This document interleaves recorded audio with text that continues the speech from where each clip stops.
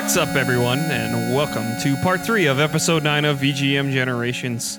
With me, as always, is Aaron Blauchuk. Hi. And Jordan Belinsky. Hi. And we are talking about creepy, spooky Halloween music. And it is Aaron's turn to go first. All right, let's jump right in then. And I won't talk about Monkey Island for half an hour. So my game is a series that we've already covered. And I mentioned it might come up again, but back to Castlevania. And we're... let me think back. Your Castlevania was 3. Dracula. Famicom. Yeah, Famicom version. So we're jumping way ahead in the series. This is all the way to the distant year after that of 2006 when Konami released I wasn't a baby then. You weren't a baby then in 2006. You could have actually played this game when it came out new. Absolutely. Yeah. Now, this game was not the first Castlevania game for the DS, and it wasn't the last.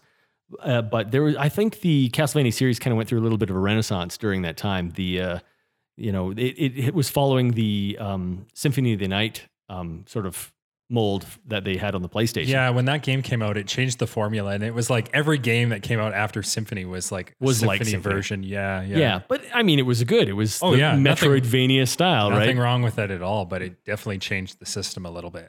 And this game, Portrait of Ruin, was had a really cool system. It was actually the first Castlevania game that had a cooperative multiplayer mode in it. The previous game actually had multiplayer in it in a more competitive way, but this had a cooperative boss rush mode where you and another person could actually take on this like timed boss. How many bosses can you get through kind of mode? And it was really fun. I actually had a lot of fun playing that. You would link the two DSs together and play off your own screens? Yeah. Okay. Yeah, it was because Ad hoc networking. Yeah, Yep. yeah, exactly. Okay. That was one of the greatest features of the DS. And that's what allowed like the game sharing and stuff with the single cartridge. Cool. And so this soundtrack for the game was composed by Michiru Yamane and Yuzo Koshiro. And I found out that this composer has also composed the music for another Konami game that I've praised in the past, Teenage Mutant Ninja Turtles Fall of the Foot Clan on the Game Boy. Hey, you love that game. I love that game. It was the game that had the best translation of the cartoon series theme song ever. We used that music as the outro for the podcast. You mentioned it. Awesome. So, and this composer is a longtime Konami composer, did a lot of the Castlevania soundtracks, including Symphony of the Night, actually. And in 2006, when this game came out, it was Castlevania's 20th anniversary, which makes this 2016 Castlevania's 30th. 30th anniversary of the series. That's really cool. That's a big huge. deal. That's So a long time for a series to stick around. Yeah, and that's awesome. So, it's okay that we're covering 2 Castlevania games because it stood the test of time. Happy birthday, Castlevania. Yeah. Absolutely.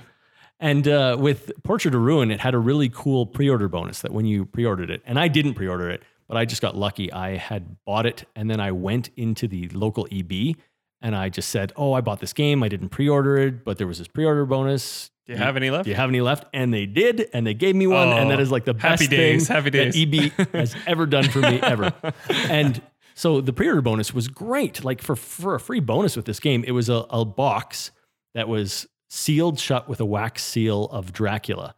So it was like an upside down bat or something. That's crazy because he's usually busy filming movies. It's great he had time to do that. He had time to actually individually copy. seal each of these with this little wax seal. I see him holding the wax over the candle and then putting it on there. Yeah. It's cool. It's the same candles that Simon Belmont would break too. That's right.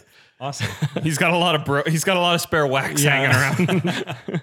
And the box had in it had like a timeline, like a character compendium, an art book, a DS game case that was intended to hold both Portrait of Ruin and the game that came before it, which I believe was Dawn of Sorrow. So there was a slot for each of those. The game case had said Castlevania on it. It also had one of the best things was a extendable stylus for the DS. So a little white stylus that said Castlevania on it, and it extended out to be double its length. So you could for anyone without baby hands. Exactly. So you could hold it like a real pencil. It was just like the whip, right? Just like the whip, just like the vampire killer whip. Exactly. Very cool. And you have all of that stuff? I have all of that stuff, and I love all that stuff. And the other thing that it came with was a 20th anniversary soundtrack compilation, where they actually did a really good remixing and sort of remastering of all of the like some of the best hits, the highlights, yeah. iconic, all the way back to the original Castlevania. Very cool. So, and it's a great soundtrack. Those are my favorite pre-order bonuses. It's video game music is obviously all three of ours passions, and any disc like that, like the Zelda one, the 25th. I was gonna say that's how you do an anniversary special. Yes. Yeah. Metroid. Yeah. Yeah. Totally. And this was for a DS game. Well, Yeah, totally. Metroid just turned 30. But for a giant franchise. Oh yeah, giant franchise. But Metroid is a giant franchise. Let's take this opportunity to rag on Metroid. Nintendo went what the back. hell? Yeah. Metroid turned 30 like a couple of weeks ago. With And no nothing. fanfare. No fanfare. Wait, Yeah, we a got tweet. we got Federation Force. Yeah. Thanks. But to be fair, it is the 30th anniversary of Castlevania this year. And what is Konami doing about Castlevania? Nothing. Pachinko machines. God knows what Konami's doing these days. Yeah, they've ruined it. They kind of dropped the ball, but they did good on the 20th. They did really good So on the 20th. we'll give them a little bit of a pass. And as we talked about previous Castlevania games, this one actually, I wish I'd written down the names, but it doesn't star the Belmont clan. It actually stars two characters named Jonathan and Charlotte. And one of them is Lacard is their last name. I don't know if Yeah, I think when I was one of our last episodes when I covered it, I think that's what I was referring to. That family name, line, that family. that bloodline is possibly the one from Yeah. the original Dracula literature. Yeah. So the story behind these two characters, I can't remember what I said. It's like Justin and Charlotte. That wasn't Charlotte. That wasn't. It was Charlotte and Jonathan? Jonathan Yeah. and Charlotte. I'll just keep 10 throwing out seconds ago. names. Yeah, I don't Short-term remember. memory loss. I didn't write this stuff down. And it's, to be fair, I haven't actually played this game since it came out in 2006. I got it on day one. So 10 years. So it's been a long time. But you had played as both of these characters and you would swap back and forth between them on the fly. And the idea is that Jonathan is actually, this is a direct sequel to Castlevania Bloodlines, which I never actually played. Sega Genesis. The Bloodlines game. So his father has died and has in that game and has passed on the vampire killer whip from the Belmont clan to Jonathan. But he can't use its full potential because he's not a Belmont. But this Charlotte character, who is descended from this other legendary family in the Castlevania thing, can unlock his full potential, and he can, They gotta light some candles. Yeah. Go off behind the. Never mind. I won't go there. Behind the clock tower. It fades to black. Unlock his potential. It fades to black, and when he comes back, he seems invigorated. I don't know. The vampire killer is at its full length. Anyway. There we go. That one caught me off guard. All right, so the track from Portrait Back to Ruin. music. Back to music. The way this works, and I know we mentioned in the previous episode that you're in Dracula's castle, and you're kind of locked in Dracula's castle. That's the way it always works. But the story behind this is that there's a new threat, this new vampire who is it takes place during 1944, during the war, and this new vampire is trying to siphon off the power of the dead killed in World War II to build his own power, to basically do what Dracula couldn't do, to sort of overthrow him and become, wipe out humanity is his ultimate sort of thing. So, and he's based on Bronner, I think his name is. He's actually based on a real world artist also named Bronner. And in the game, he's an artist vampire who paints these paintings, which are like portals to other dimensions. So even though when you're in Dracula's castle, like Mario 64, you enter these paintings, and it gives you the opportunity to, enter Ice World, enter, various so worlds. cool. Desert World. Oh man, this is like, I've played, I can't say that I played like a ton of the Castlevania games. I've played a share, but of all of them, Portrait of Ruin is probably my favorite. It just sort of, it had a great story. It had great characters. The mechanics were really good. And then being able to go to these other worlds inside these paintings. So the title actually has meaning. Yes. Portrait of Ruin, because you're jumping into the portraits. That's right. Very cool. And so there's one point where you jump to a portrait and you go to the sand level, because what game doesn't have a great sand level? Yeah, that's Mario. And you go to this world and you're fighting monsters. So obviously you're fighting giant sphinxes and mummies and, anything Does the sun get angry and chase you? I don't remember that happening, but I wouldn't be surprised. It's Castlevania, so they'll throw anything at you. Yeah. And so you go in this painting and you're fighting like these Egyptian themed stuff. And I picked the track from that area, and it's called Hail from the Past. And this game was really actually praised for its music as well. It was one of the things that really stood out about this game. So without further ado, Hail from the Past from Castlevania Portrait of Ruin.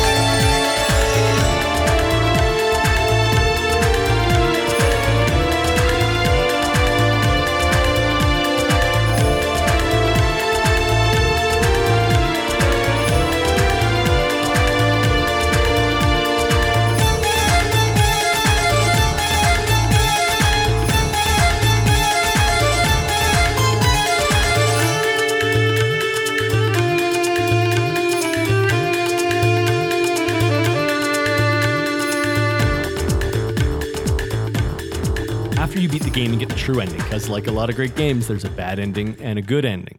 The bad ending is if you let Bronner get away. There's a point where he can actually escape in the game, and you can beat Dracula, but it's not the true ending. You have to actually kill him and kill Dracula and kill Death, because Death is a common enemy in the Dracula games as the Castlevania games as well. Yeah. And then you get the true ending. Once you get the true ending, you actually you unlock more modes. One where you get to actually play as Bronner's adopted daughters. Because here's some more backstory. Bronner had 2 daughters who died in World War I. The artist? Like the real person? Not the real person. Okay, the one just in the game. The story. Okay. Had 2 daughters that died during World War I. In real life, so Bronner's daughters turned into werewolves. Yeah. And so he was super angry. Yeah. So the daughters, there's these 2 sort of other twins who are also vampires who he calls his daughters, but they're not really his daughters. They're actually the daughters of the guy who was formerly trying to kill him. Like, so one of the people from Bloodlines, from the lore, who was trying to kill Bronner was he killed him, and basically as revenge transformed his 2 daughters into vampires. And then he sort of like took them under his wing, adopted them. That's cool. Ooh, that's creepy. It is super creepy. And what's great is that after you beat the game, the true ending, you actually get to play as these 2 daughters in sort of a prequel to the game. It unlocks this whole section where you basically play their roles leading up to the point where you meet the protagonists. Oh, wow. That's really cool. Yeah. And then on top of that, there's another mode where you get to play as Richter Belmont through the game. And then there's another mode where you get to play as Old Axe Armor, which is actually a common enemy from the Castlevania series. Usually just a suit of armor that, throws axes They're at like you. the boomerang axe guy. Yeah, exactly. And then, you beat them and the armor collapses. You actually can play as that character. Wow. Oh, wow. And so there's a lot of replayability in this game. Oh, it's a fantastic game. And just researching it, I actually watched a Let's Play of this level where this music actually appears, this Hail to the Past, the desert one, just to kind of get it back in my head about how the gameplay worked and how the game actually was. And I wanted to play this game so badly. Like, I think I may actually go back. And since I probably got the good ending on it, maybe I'll start again and play as Richter or play as the Old Axe Armor. I was going to ask, because you play as Richter, who is a Belmont, does the story change because he doesn't need to unlock his potential? Exactly. He doesn't need to unlock his potential. The story does change, and he has access to the Vampire Killer Whip from the beginning. So it's not just a rehash with a new character. Exactly. That's really neat.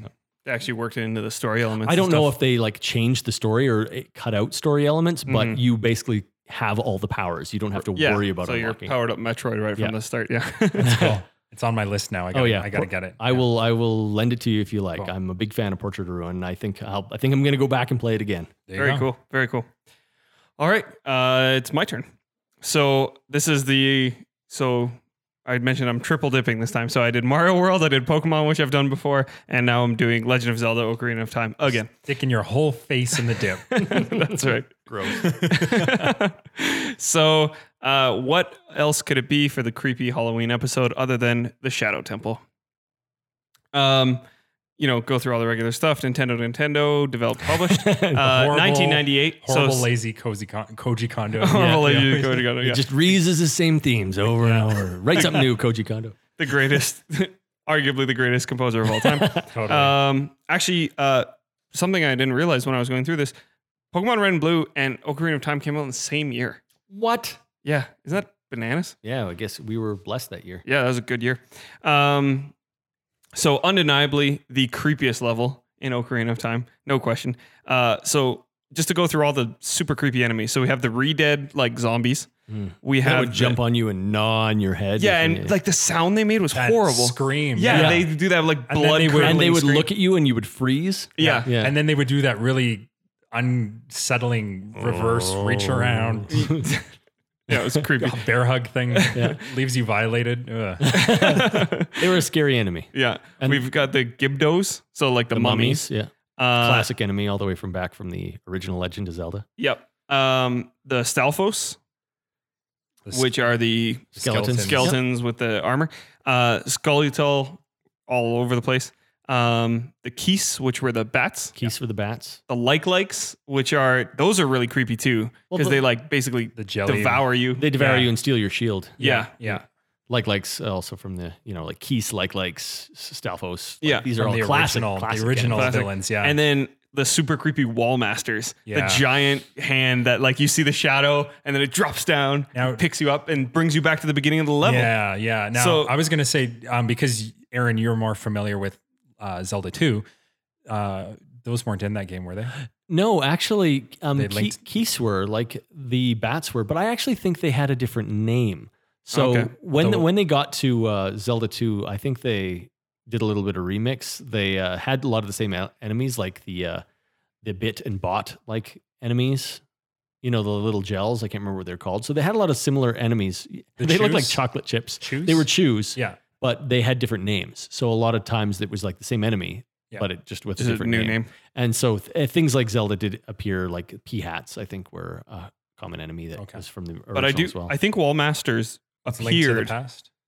They were in Was the it Link to first. the Past? Well, they No, were. no, in were there. Wall they? Masters were in the original okay. Legend of Oh, Zelda. my bad. Okay. I thought they were new because they were such a good 3D mechanic. I thought maybe they appeared there. Well, I don't remember if they worked the same as they did in Ocarina of Time, but in the original, if you were grabbed by a Wall Master, it would take you back to the beginning, the entrance of the dungeon. Yeah, it's the same. Yes. And Ocarina. So, the bottom of the well when you're young is the same. Actually, the same music as the Shadow Temple, and that area is also very creepy. So to beat the level, you need three things. You need the Lens of Truth, the hover boots, and the iron boots. So without those three things, this level is impossible. Apparently you can do it without the Lens of Truth. I was going to say, if you really need totally to memorize it. Yeah, it's So, tough. but I found a good quote. The bird statue tells you how important the lens is. It says, "Make my beak face the skull of truth. An alternative route is a descent into darkness." And so That's we'll start into the music with that quote.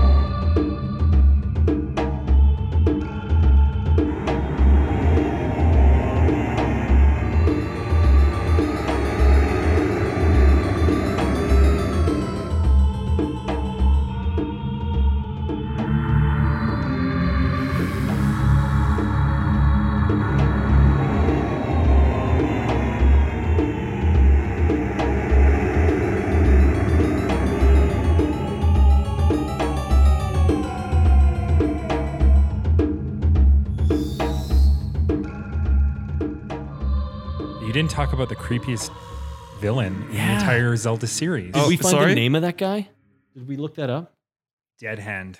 Dead Hand. Okay. Yeah. Aptly named. Yeah. But yeah, the old Dead Hand. So yeah, come up and grab you and And it was like freak this. you the hell out. Yeah, it had this texture on it. It was like white and sort of mottled with splotches of Yeah, red. it looked and like gray and it looked like corpse. Beetlejuice arms because it had these long red fingernails. Yeah. with these like little red stripes painted on its like pale white skin. Yeah. Mhm. Very creepy. Yeah. Very creepy. Yeah, I was actually talking to my girlfriend, as I mentioned last time I talked about Ocarina of Time. Is a huge fan of that game, like knows it top to bottom, front to back. And she said that this, like the first time she played through it, this was the temple that she had the hardest time getting through because it creeped her out so bad. Yeah. So very creepy indeed. Jordan, on to you, buddy. On to me. All right. I'm gonna jump back to 1995, or I guess jump forward depending on. Yeah, whatever. Jump back. We're jumping through time in random directions. Too here. many generations in this video game generations. No more generations. I'm going back to Japan again because they tend to do horror in a very different style than what we're used to here in North America. Start by talking about the developer, a company called Human Entertainment. They're not around anymore. They're known by a different name that I'm not going to get into right now. That's But a pretty generic name. Human entertainment. Entertainment for humans. do you want to know what they're called now? What are they called now? Nude Maker. Jesus, really? They went Yeah. from one extreme to the other. I didn't look into what they make now. I stayed away from that because I was Not safe for work strictly because you were at researching strictly researching some of their games from the 80s and 90s. But Human Entertainment, I think one of their better well-known games that we've even talked about in this podcast before was a title on the Nintendo called Monster Party. Hooray! Yay, Monster Party. Good Really- Halloween game. It's a good Halloween game. That's hard as hell, and don't play it because it's hard. You know what? I just want to briefly mention Monster Party because it's not the game I'm talking about, but check it out. It's a fun Nintendo Famicom title from the 80s and Halloween themed, definitely. A little spooky, actually really creepy if you play the Famicom version because the North American, possibly European version, they turned a lot of the gore into like green slime. And of course, the Japanese version is just All covered blood in blood and- and guts. Yeah, And all the as was very things. common with Japanese Absolutely. games ported to North America. But another game that Human Entertainment came out with, as I said, back in 1995, maybe a cult classic, possibly a pioneer, Stop leaving us in suspense, man. What is it? What's it called? pioneer of the survival horror genre. Sorry, what year was that? 1995. Oh, I'm gonna get you. I'm not saying it's the pioneer. It's one of the grandfathers of that genre. And the title of the game is called Clock Tower. Which, maybe some people have heard of the Clock Tower series because it's actually, there's been tons of sequels and remakes. The original came out on the Super Famicom, the PS1, and the Wonder Swan. Now, What the hell is the Wonder Swan? why'd you have to ask me that? You don't know? No, I'm somewhat familiar, but not enough that I'm going to talk about All it. I know is that the Wonder Swan had one of those games weird on it one-off that I consoles? wanted. Like it was the first one that got like a Final Fantasy 1 remake on it, and it got a lot of cool remakes and stuff like that that just never got ported to other things. The Do whole- you know who made it? Was Wonder it like Swan. Philip? Was it like Philips or some? I don't even know. Okay, very weird. Okay, we'll gloss over. I have no notes on the Wonder Swan. So anyways, the basics, it's a point and click survival horror game. So I'm not really big into point and click games, but this one really drew to me because of the creepy horror genre and the story. You play a girl named Jennifer who's an orphan, and her entire orphanage had just been adopted by a mysterious person who owns a mansion in the middle of the forest. So Jennifer, the game Spencer Mansion. the game starts with some of the best pixel art I've ever seen. Like if you go for like photo realism on a 16-bit pixel like graphic image, like that's what this is. It's almost like they just took photos and they traced over them with pixels. It's perfect. Cool. So Jennifer and all of her adopted sisters, they all wander through the forest. They're guided to the mansion to meet their new father, their new family.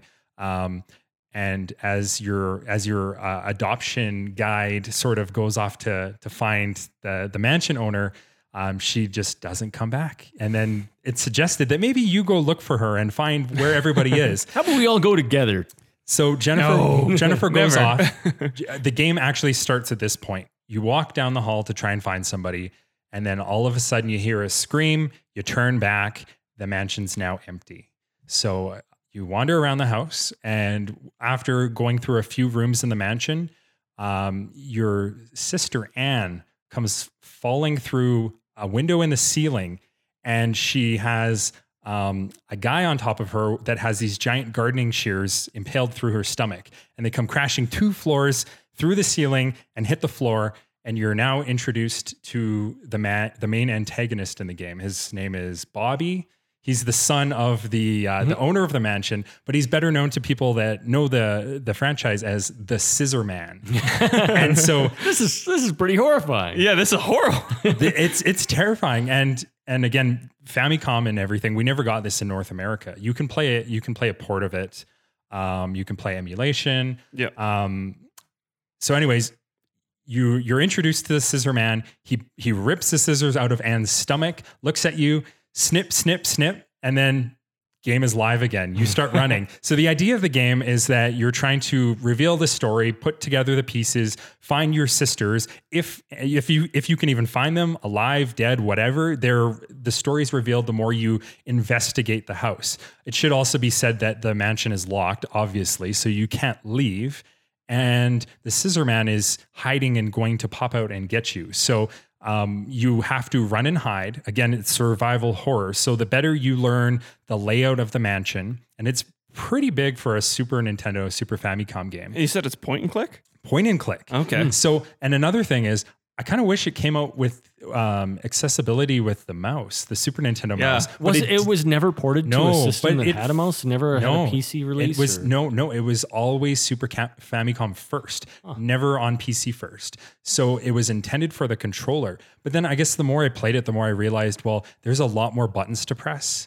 Even though the mouse might have been a little bit more fluid for the controls, there's only 2 buttons on the mouse. Yeah. And it's kind of nice not having a big clunky menu system. Everything is just the game on the screen. My favorite part about it is that your portrait of Jennifer is in the bottom left corner, and it's just her face, and her face is the current mood that she's in. There's a blue background behind her. So that's her when she's in her normal state. If Scissor Man jumps out and scares her or tries to attack her, then her portrait will change. Her expression will change to more worried. And the background of the blue portrait behind her will either go to yellow, orange, or red, being the worst. And the idea is the more into the red zone you go, the more frazzled she is, obviously. She'll trip when she's running. Like the sanity meter. It's exactly like the sanity meter. She'll be easier to catch, harder to get away from. If you're trying to climb over things and escape, she fumbles more. And so the idea is when you're hiding, and once Scissor Man gives up and leaves you alone, or you get far enough away from him, the idea is that you're supposed to just stop pressing buttons. Jennifer will eventually kneel down on the ground and start resting. She'll start breathing again properly. Over a period of about almost like a full minute, you'll see the portrait start to slowly change back to blue, and then she's safe again. Oh, that's you cool. Can regain the game. That's a cool mechanic for a Super Famicom. Oh, I game. love it. It really plays well into like the whole, you really do need to focus on hiding. Like you need to know where you're going, know where all your exit strategies are going to be. And like I said, the more you play through the game, the more you uncover the story, figure out who Scissor Man is and everybody in the mansion, what happened to your scissors, or what happened to your scissors? Well, that guy's got him. That guy there. He's stabbing my sisters with it. What happened to your sisters? Just totally killed the mood.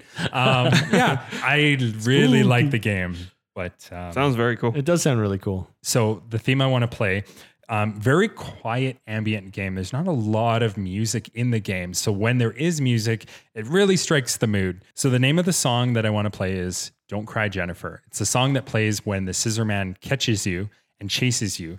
And this song doesn't stop playing until you escape or find a good place to hide, or, until he kills you. Let's take a listen.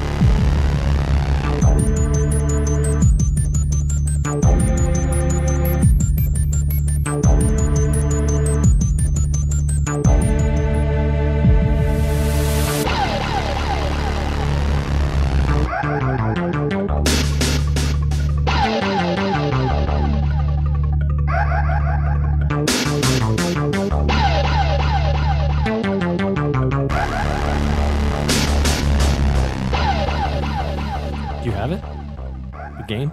No, I have. Well, it's Super Famicom, right? Yeah. Well, I've come across it at conventions, repros, but I have just the emulated version, and I actually beat it last night for the first time. Oh, nice. Yeah, Got your scissors back. I got my. I saved all my scissors. That's funny. This sounds like a game that was like ahead of its time. Well, that's why.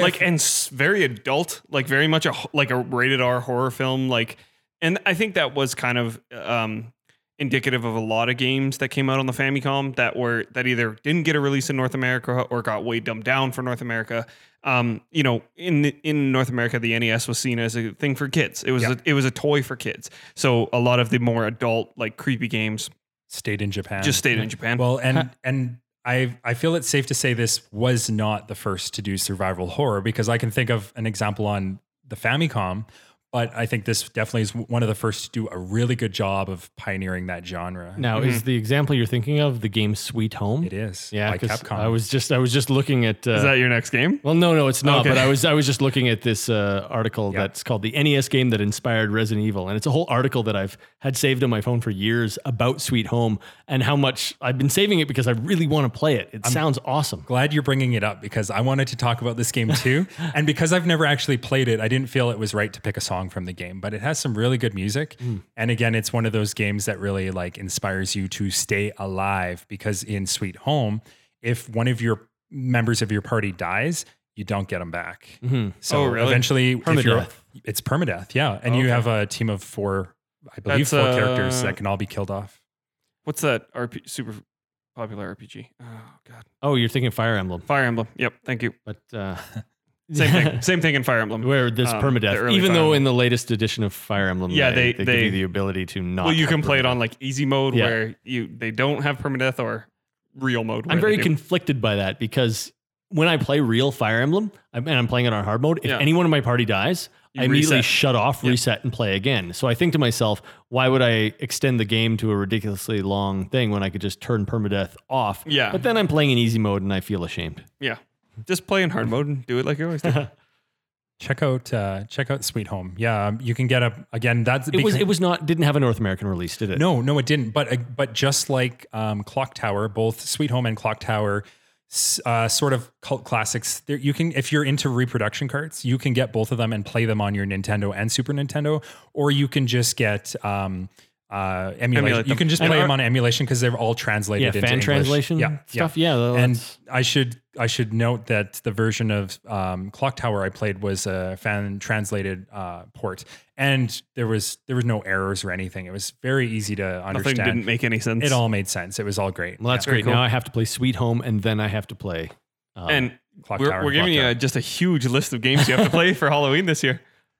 Your whole October is going to be filled with all sorts of creepy games. You know what? You get into it. There's a lot of good stuff out there. Well, I think that's- every year I look into what games to play, and I get into one or two, and then I'm like, all right, next year I got to remember like these 20 other games I haven't Yeah, played yet. exactly. Exactly. Well, even when you're talking about Clock Tower and you're talking about like hiding in the stealth and like the whole, when you see the guy and she gets all frazzled and you have to hide, calm down, it reminded me of another horror game called Amnesia: The Dark Descent, which I may have mentioned in previous ones too, which I really liked as a horror game. And in that one, Weddingly yeah, scary. in that game, you have a lantern and you move from the light and you go in the dark and you use the dark to actually hide from these monsters. There's no way to attack anything. So you've got these like Pan's Labyrinth style horrible monsters chasing you. And all you can do is shut yourself in a cupboard and wait for it to pass and go away. But the longer you spend in the dark, the more almost insane your character Yeah. kind of gets. Yeah. The screen starts to blur and go wobbly and your breathing gets heavy and you can't stay in the dark too long.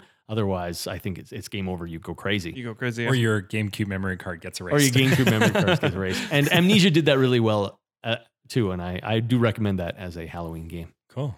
All right. So, Jordan, what have you been playing other than Clock Tower? I've been playing a lot of horror games. A lot of it was research for, this month, but unrelated to Halloween. I've recently had an influx of time and I've been playing a game called Hyper Light Drifter. A PC game, or at least I played it on Steam, but you can get it. I believe you can get a copy on PS4 and Xbox One as well. A game that just came out this year by Heart Machine Studios. Now, Indie title? It's an indie title. It was a Kickstarter, and I had no idea this thing existed until it already came out. It's very beautifully done pixel art, almost action RPG-ish kind of, Zelda action RPG kind of game. I know the pixel art style's really been overdone. It can never be overdone. No, I agree. love It can never pixel be art. overdone. I wanted to specify I love it. It doesn't bother me how much it's done, but this game does it really nicely, really differently. It reminds me of Fez, like the way that Fez was done, like almost Really bright. blends the line between like minimalist and realism. Kind of like if you can recall like the old Prince of Persia Out of This World, where it was like your character was very blocky, but but fluid. but so fluid, and Yeah. like the minimalist almost added to the atmosphere and like the style of the Yeah. game. It worked out so well. I love that. I think Super Brothers Sword and Sorcery did that really well. Another Oh, yeah. great example. So this game is that. And as soon as I started playing it, I'm like, man, I love the music. And I'm like thinking, can I cover this in the podcast? It reminded me of Fez. Again, I've talked about Disaster Piece in our remix episode. I'm like, this sounds like Disaster So Piece. how is it spooky or haunted? Well, It's not. It's just what he's been playing. That's what you've been playing. Okay, But yeah, hold yeah, on. it does He's- count. that's how he's I can tie this Mine into had Ghost in the title at least. I can tie this into spooky. Trust me, I'm going somewhere with this baby. So I had to stop. Just like when I'm watching a movie, I'm on IMDb the whole time. Playing this game, I jumped on Google. Turns out Disaster Piece did the soundtrack. I'm like, that's awesome. I'm already hooked on this thing. And now I find out that Disaster Piece is doing the music. Totally got into the game, loved it, played through the whole thing and beat it. I'm not going to talk anymore about the game because I have some other neat points. I would recommend the game. I just out of curiosity went on YouTube and started Googling about the game because I was kind of interested in the process because I heard it was a Kickstarter and wanted to know more. And you found out a whole bunch of kids like commit suicide after playing the game. Wrong game. Sorry, I'm Hyperlight did you lose your Drifter train of thought? syndrome. Not Lavender Town. So the main character in the game, he seems to have what appears to be a heart condition. He clenches his chest and he like coughs up blood. And there's like these demons that like always like hover around him. There's like these like cutscenes that take you out of the game where you're in the middle of a level and then all of a sudden like the screen starts glitching. Your character starts coughing up blood and he clenches his chest. And then all of a sudden the background changes and you're in this other world and there's like these monsters that are like there to kill you. And you just sort of like mash the buttons. I got to get out of here. And then you like, they kill you. And then you snap out of it and realize, no, I'm still in the game. I'm still going. And the whole time you're playing, you're like, what is this? There's a problem with this character. Like he's dying and there's Or he's crazy. there's very vague story details. Like you play the game and you're almost interpreting the story. There's no explanation. There's no actual dialogue. Anytime you talk to characters and they try to tell you the story, they give you pictures, thought bubbles with pictures, and you invent the story. They give you a good idea of the direction and you fill in the blanks. So you interpret your own story, but I think it's pretty clear what they're trying to say. So anyways, going back to what I came across when I was Googling this, turns out the guy that created the game, the creator of Heart Machine, he actually has a heart condition. Oh. And That makes he a lot of sense. believes that he's dying in real life and he takes a lot of medication for his heart. I watched his interview and he's got like a counter full of pills. And every day he's taking these pills and he's not sure if his day is coming or if maybe he has a little bit more time. So he was really passionate about creating this one big project. Maybe he'll make more projects, maybe not, but he's putting like all his eggs into this one basket. I want to make something that people will remember me by. I want to leave a legacy. So really fitting the name of his company, Heart Machine. And then obviously like the whole game started to make sense. I'm like, wow, like the main character in this game, like he's looking for a cure. He's trying to like battle to live. And it's like, wow, like it really started to like hit me like these emotions. And I'm like, There were feels from this game. I had these feels. I and was I'm going to like, make a joke and now it feels inappropriate. Yeah. And like I kind of wish I knew that before playing the game. I found out after I had already beat the game, and it was like I liked the game a lot. But then when I heard this, I was like, wow, I kind of like it a bit more. It's like this another level to the game that I just really appreciated. Well, you realize you're playing like a guy's like manifestation of his own situation. It's very personal. Yeah. But just real quick, I wanted to say that I've also been watching horror movies for the last couple of weeks. And I've kind of gone back to a few that I tried to give a chance to in the past. And I started watching this movie called It Follows. And I'm not going to say like, I think most people now, if you're into horror movies, you probably heard of It Follows. Started watching it last year and I didn't really get into it. And I gave it another shot this year and started watching it. And as I was going through the movie, I was like, God damn, I had another light bulb go off. The music in It Follows like struck me in a really weird way. I'm like, it's really like, it almost sounded like video game music. And so I jumped on Google again. I jumped on IMDb and I'm like, who did the music for It Follows? Disasterpiece. It was Disasterpiece. I'm like, you know crazy. what? Okay, I got to talk about all of this in the podcast. We got to get Disasterpiece on this podcast. That is supernatural. That's not even just a coincidence. Spooky. Yeah, it's But spooky. I won't go any more into the Disasterpiece. Play Hyper Light Drifter. Great game. It Follows. I would recommend as a horror movie for October. Yeah. Cool. All right. That's it. Very good. All right. So that's it for part 3 of episode 9 of VGM Generations. Remember, you can always tweet us at VGM Generations on Twitter and email us at the email address vgmgenerations@gmail.com. And now we're going to talk about the contest. So, like we mentioned in the other episodes, what the contest is for now is any game that we've mentioned that is available on Steam throughout the month. We're mentioning a bunch of different games. So right now the list is Costume Quest, Monkey Island Special Edition, AVGN Adventure, Ghost of a Tale, and now Hyper Light Drifter. Yeah. So any one of those 5 games, you can pick one if you win, and we will buy it for you on Steam and give it to you. And the way you enter the contest is just to hop on Twitter and retweet one of the tweets I put out when I put out the podcast every Monday on the service you listen to. So there'll be one for SoundCloud, one for iTunes, one for Google Play. You just hit retweet and that's your entry into the contest. And for an extra entry, leave us a review on Twitter, which really helps us, a review on iTunes, which really helps us out, or a comment on SoundCloud, which is also good. And let us know what you think.